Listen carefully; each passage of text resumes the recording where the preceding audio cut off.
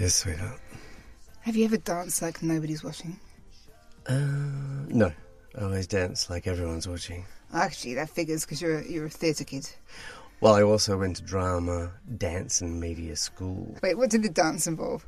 Well, we had dance teachers, and a lot of the girls were from VCA ballet school, so it was quite a good standard. And then you. And then it was me. But I do remember our first professional gig. There was a girl from the year above. She was a great singer. And we went to the old folks' home and we had this whole dance. Did you say professional gig? Yeah. Like... At the old folks' home? We got sent to this old folks' home by the theatre department. This girl sings, "Send in the clowns. There ought to be clowns." And we're in the background dancing, doing this dance as clowns.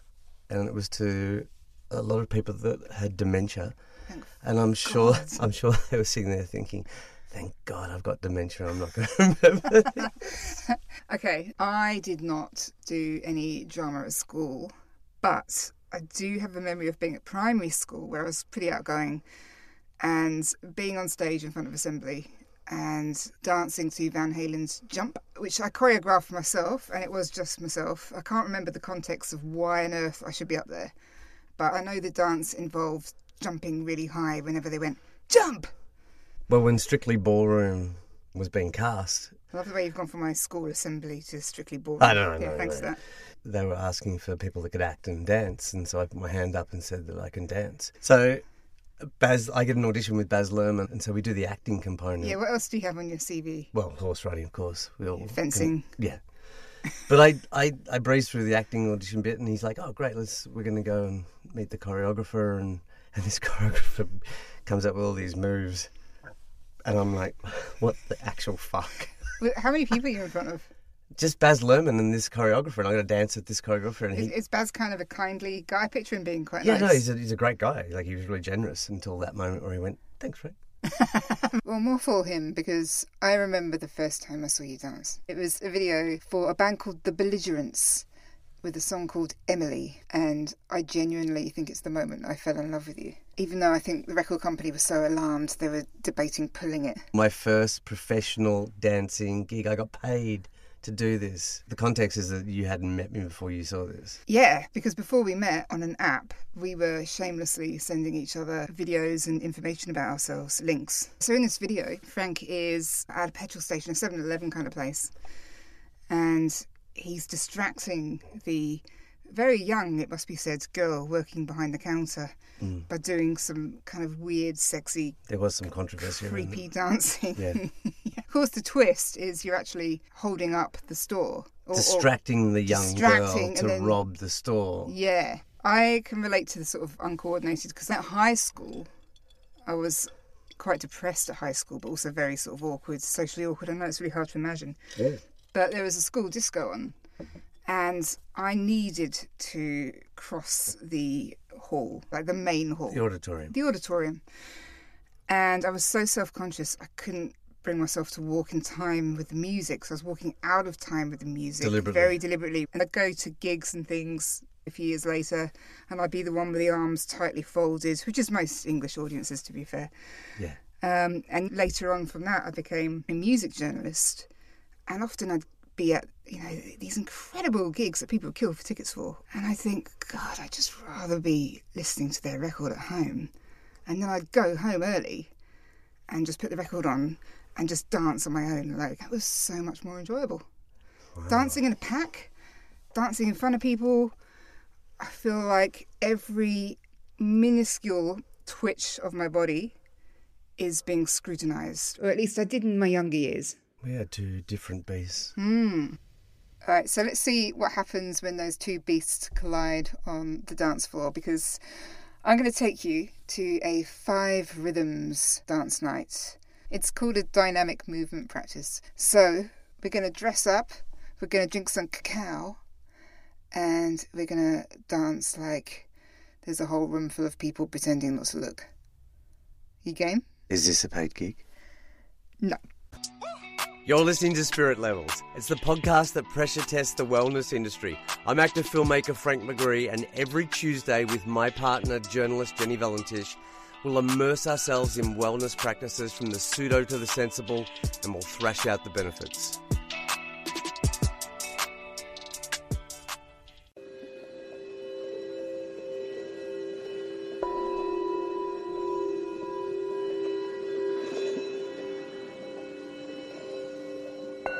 We're here with Chloe Stewart, who's going to be facilitating this evening of 5 Rhythms at Studio Paradise in St Andrews Beach, which is in Melbourne's Mornington Peninsula.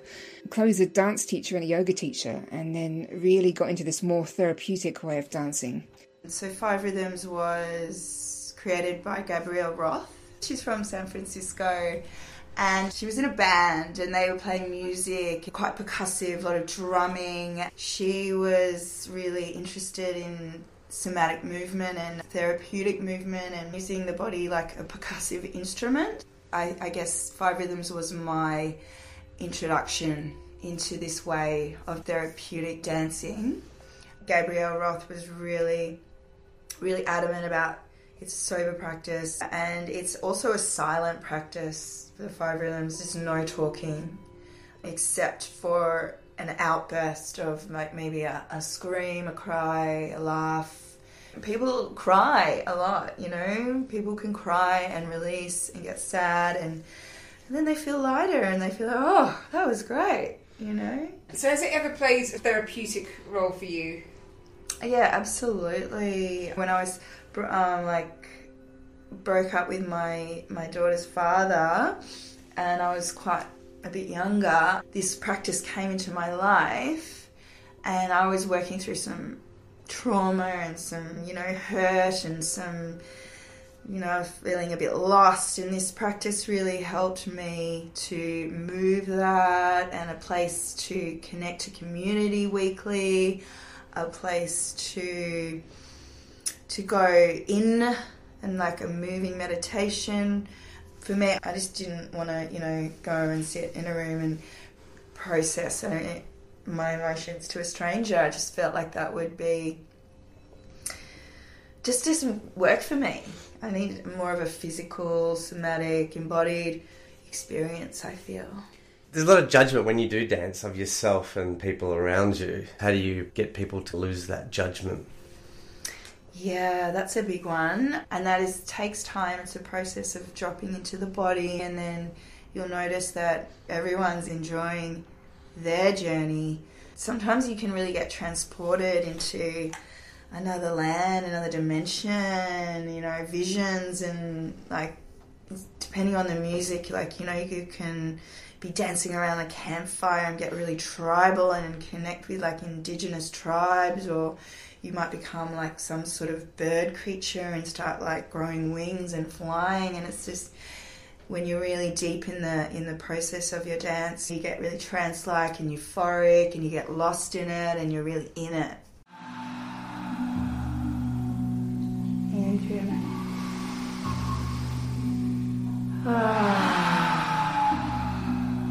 And just sending some intention, your own personal intention, into your cacao. Sending some love and your special, unique frequency energy into your cacao. And let's all have a little sip. Enjoy.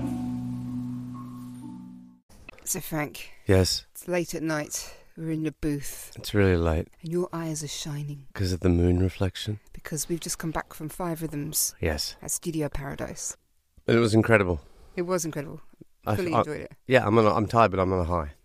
I mean, the moment we got in there, they'd set the scene. So, you know, it's candlelit. There'd been a lot of sage burning. We had all like our heads in the centre of the circle. Mm-hmm. And tuning forks coming into our chest. like you've been stabbed to death. Chip in any time. I'm so relaxed. Relaxed. I don't want to fucking over-egg the pudding? Yeah. It's your moment in the sun. Okay. Yeah, well, so there was a build-up, basically. So we started off in this kind of meditative space. Well, I know you want to talk. Yeah. Well, don't forget cacao. Oh. You get a big drink of cacao. Yeah. We did have our big cacao ceremony. Yeah, it sets the mood, you know. I'm not sure how much weight I attach to cacao as a substance, but it sets the mood of ritual. Yeah, it's a commitment. You're going down the path of letting go. Yeah. And we were very much in our own bubbles, weren't we? It's not like on a dance floor where you're kind of dancing up to people and interacting and throwing shapes. It's the opposite. You stay in your own bubble. There's no kind of eye contact. And, you know, it's an environment where you're trying to lose your consciousness of what you're doing and just be in the moment. Yeah, and kind of vibing off the fact that everyone else is doing the same thing. This actually wasn't a first for either of us. So I've done this before years ago. I've done it at Abbotsford Convent, where they do it quite often. It's in Melbourne. And that was 3 hours long. And I remember it was a really hot day. And people got kind of delirious, like women were tucking their dresses into their knickers and rolling around on the floor and rolling their eyeballs. And some people who are obviously a bit more practiced at it were kind of tumbling on each other like acrobats. Yep. People were embracing, not me obviously. One woman I remember curled into a ball on the floor, and then another man wrapped himself around her like a limpet. Turned it into Cuddle Club. Avoided him. And yeah, so it was quite, I don't know how to call it, organic. But then there was another time I did it with you in Geelong, and it was a 5-hour one, and there'd been a bit of bother beforehand because I'd accidentally paid twice for it, and it was very expensive, and I was having trouble getting the money back from the woman, and it was quite awkward when we got there. I was trying not to dance in a way that looks passive aggressive because she was the DJ as well. It was over 5 hours, and there were moments where we stopped and we drew. Oh, fuck me. We drew with crayons. Or a dance. Well, no, it was how we were expressing ourselves, or how we wanted to express ourselves through movement. Yes, we had to draw that. It's like, with someone else, though, and then they had to... No, then we had to dance that's drawing right. of them. Then we had to dance their drawing, and they danced our drawing. Oh, Jesus Christ. Yeah. And that person did not get my drawing at all. You just had to smile. I just had to watch them do their dance interpretation of my drawing, which is so wrong. No, once again, it was that you just got to let go of your judgment. That one was a bit more. That was a bit. There were a few characters there that were trying to take kind of like the center of attention, which is the whole. Just so not the point of this. Sometimes it crosses a line where it's like a performance art piece that they want people to see, but it's like I've done this before. And you kind of just don't believe it. And you've done it before? Yeah, I've done it in Ubud, and I've been to some, quite extreme ones where there are a lot of contact dance as well. But there was like 700 people. It was huge at this place called Akasha, and it was huge, big ceremony. But the starts with you walking around, and then you stop and you get eye contact with someone for like 5 minutes, and you look into their soul, and they look into your soul.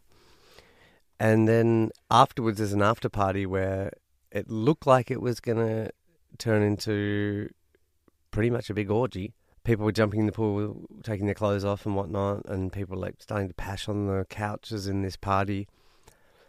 And it just never went anywhere. Someone said the party's over, and everyone got on their scooters by themselves and left. Disappointing. Yeah. But I did go to another one in Say, which was a day party, and it went off. It was so fun. There was 2 layers, probably 300 or 400 people there. It was hot. Everyone swam in the beach and out the front and after. Everyone just got coconuts and chatted. So it was it awesome. A sober one? Because they often... Yeah, they're all sober. They usually are, They're all sober. Yeah. It just seems like ripe for an apex predator to hang out, though, amongst all the happy, shiny people. Yeah, and... Yeah, I was tipped off that there was a couple of guys that were running some of these. They were older guys with some very young, attractive girls. And in the videos, they were like, everyone come along to these things. And actually a South African girl who I saw there for a little bit in Ubud. Busy in Ubud. Tipped me off about these predators and I should do a documentary about it. And so that was kind of why I kind of started going to a couple of these things. I just didn't see it and didn't kind of turn into these parties that she was talking about. Probably if you spent long enough and were attractive enough. I'm not saying you're not attractive, but... I'm not a 21-year-old girl, am I? And another time we were in Bali together, so you weren't on these apps anymore, and we found... we found a pool party that was really going off, And I actually think I completely broke my aversion to dancing in public there. I think it cured me. It was like a Miami party in the 80s that you hear about. It went absolutely off, and the DJ was just killing it. Yeah. And so we thought we should track that DJ down. DJ Jazzy O, originally from Sydney, now living permanently in Bali. And we did. Yeah, because we want to talk to her about ecstatic dance as opposed to 5 rhythms, and also about levelling up to contact dance. Yeah. Where you're definitely not in your own little bubble.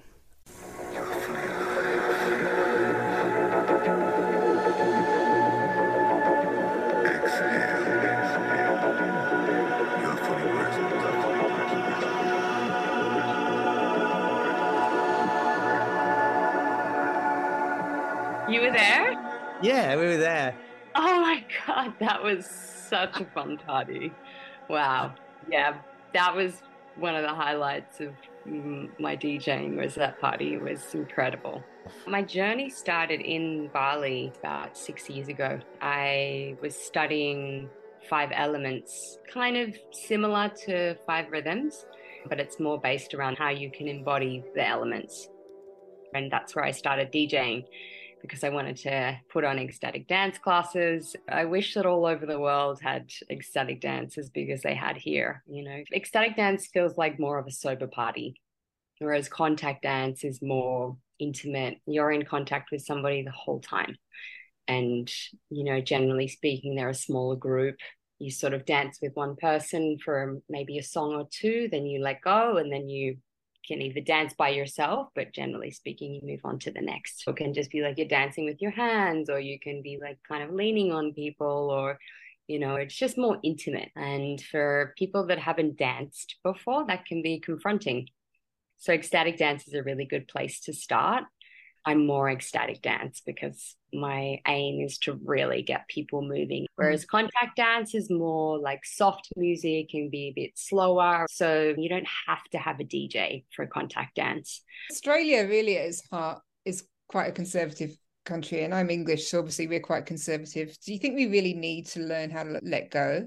I think so. And I think it's kind of the culture that we're brought up into. You know, the reason I used to go into clubs and I used to want to go out so much is because people want to move. Music connection was such a big part of tribal upbringings. And I think we've lost touch with getting together, singing, dancing, having fun, and playing music is just an everyday thing. Especially the Western culture is losing touch with the medicine, especially when people have come out, let's say, the drinking culture, and they've been dancing in clubs. A lot of the time they've needed to drink alcohol to be able to get to that point. And so I say come at least 3 times to an ecstatic dance, because it can take time to let the judgment and the self criticism and the stories that we tell ourselves in our minds, like, just try and come out of the head, come back to the breath. It's just like any other practice that we do around meditation or mindfulness or yoga or anything. Like, come back into the breath, close your eyes, and let the music move you. We grew up in like the ecstasy culture, so the dance parties were all drug dance parties, and that was great, going to Akasha and places like that, and it was just completely sober. Sometimes you can feel like you're on ecstasy because create this natural high and this like tap into this life force, you know. I don't know if this is a little, you know, I've had orgasms on the dance floor where I've just been having such a good time and I've been feeling so good that I feel like I'm on drugs, because I release those natural endorphins and that serotonin naturally. And I actually think that you can't reach those states when you're on drugs and alcohol. You know, it's releasing these natural endorphins, and I find that alcohol suppresses those. God, that's the dream, an orgasm on the dance floor. Do people let go of their emotions in all sorts of ways? Yeah, totally. Because I think it's a sense of feeling free. And I think there's also this sense of feeling like people belong, because I think there's a lot of loneliness, separation, you know, especially during COVID. And when a community of people come together and they're experiencing joy, they feel like they're a part of something. So it's like, Sunday church, they feel like they belong. And I think that's what ecstatic dance or any kind of dance does. It's like building a community with dance. Is there always that element where often with any kind of spiritual practice, you'll get the odd people who turn it into a pissing competition, taking up a lot of space and being a bit extra? I think there's always those people, but I think it depends on our perception. Is it somebody taking up space, or is it somebody expressing themselves in their own way? We all are unique. We all have different ways of being and doing. And sometimes I'll see people on the dance floor and be like, wow, like that's, it might be moving and having like taking up a lot of space, but that's the way he expresses himself. So it depends on how we look at something, right? It's like, is that person taking up space, or are they just expressing themselves in a way that they feel that they want to be expressed? Jazzio was great. She was, yeah. Yeah, I mean, and she slightly schooled you. She schooled me. Yeah. I thought we got on quite well. Yeah, I just thought you were a little bit judgy at some point, and she put you in your place. Check your judgment in at the door. You were judgy earlier.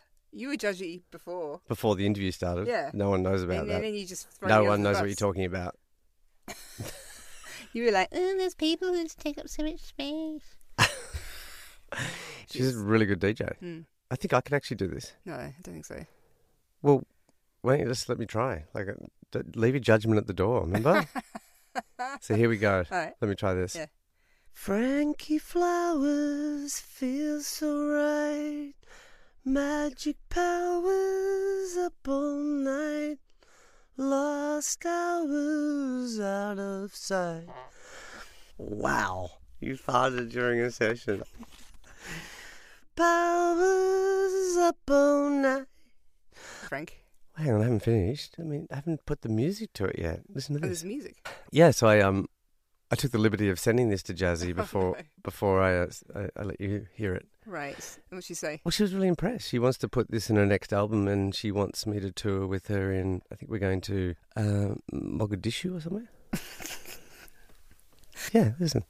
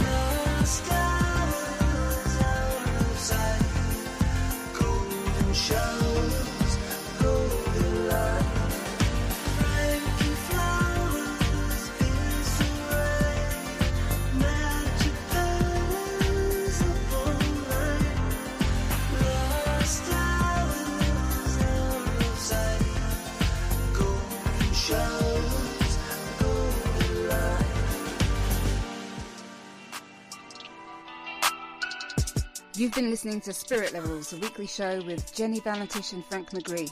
Subscribe to hear our show every Tuesday, and we'd love to see you on Instagram. We're Spirit Levels Podcast. And TikTok, where we're Spirit Levels. See you next week.